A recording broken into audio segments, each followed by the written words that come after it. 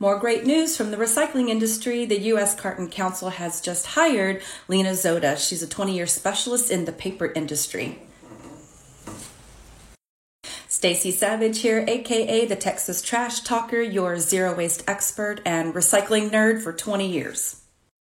Lena Zoda's main priority will be around school carton recycling. We're talking milk cartons, orange juice containers, those cartons that are made of paper materials.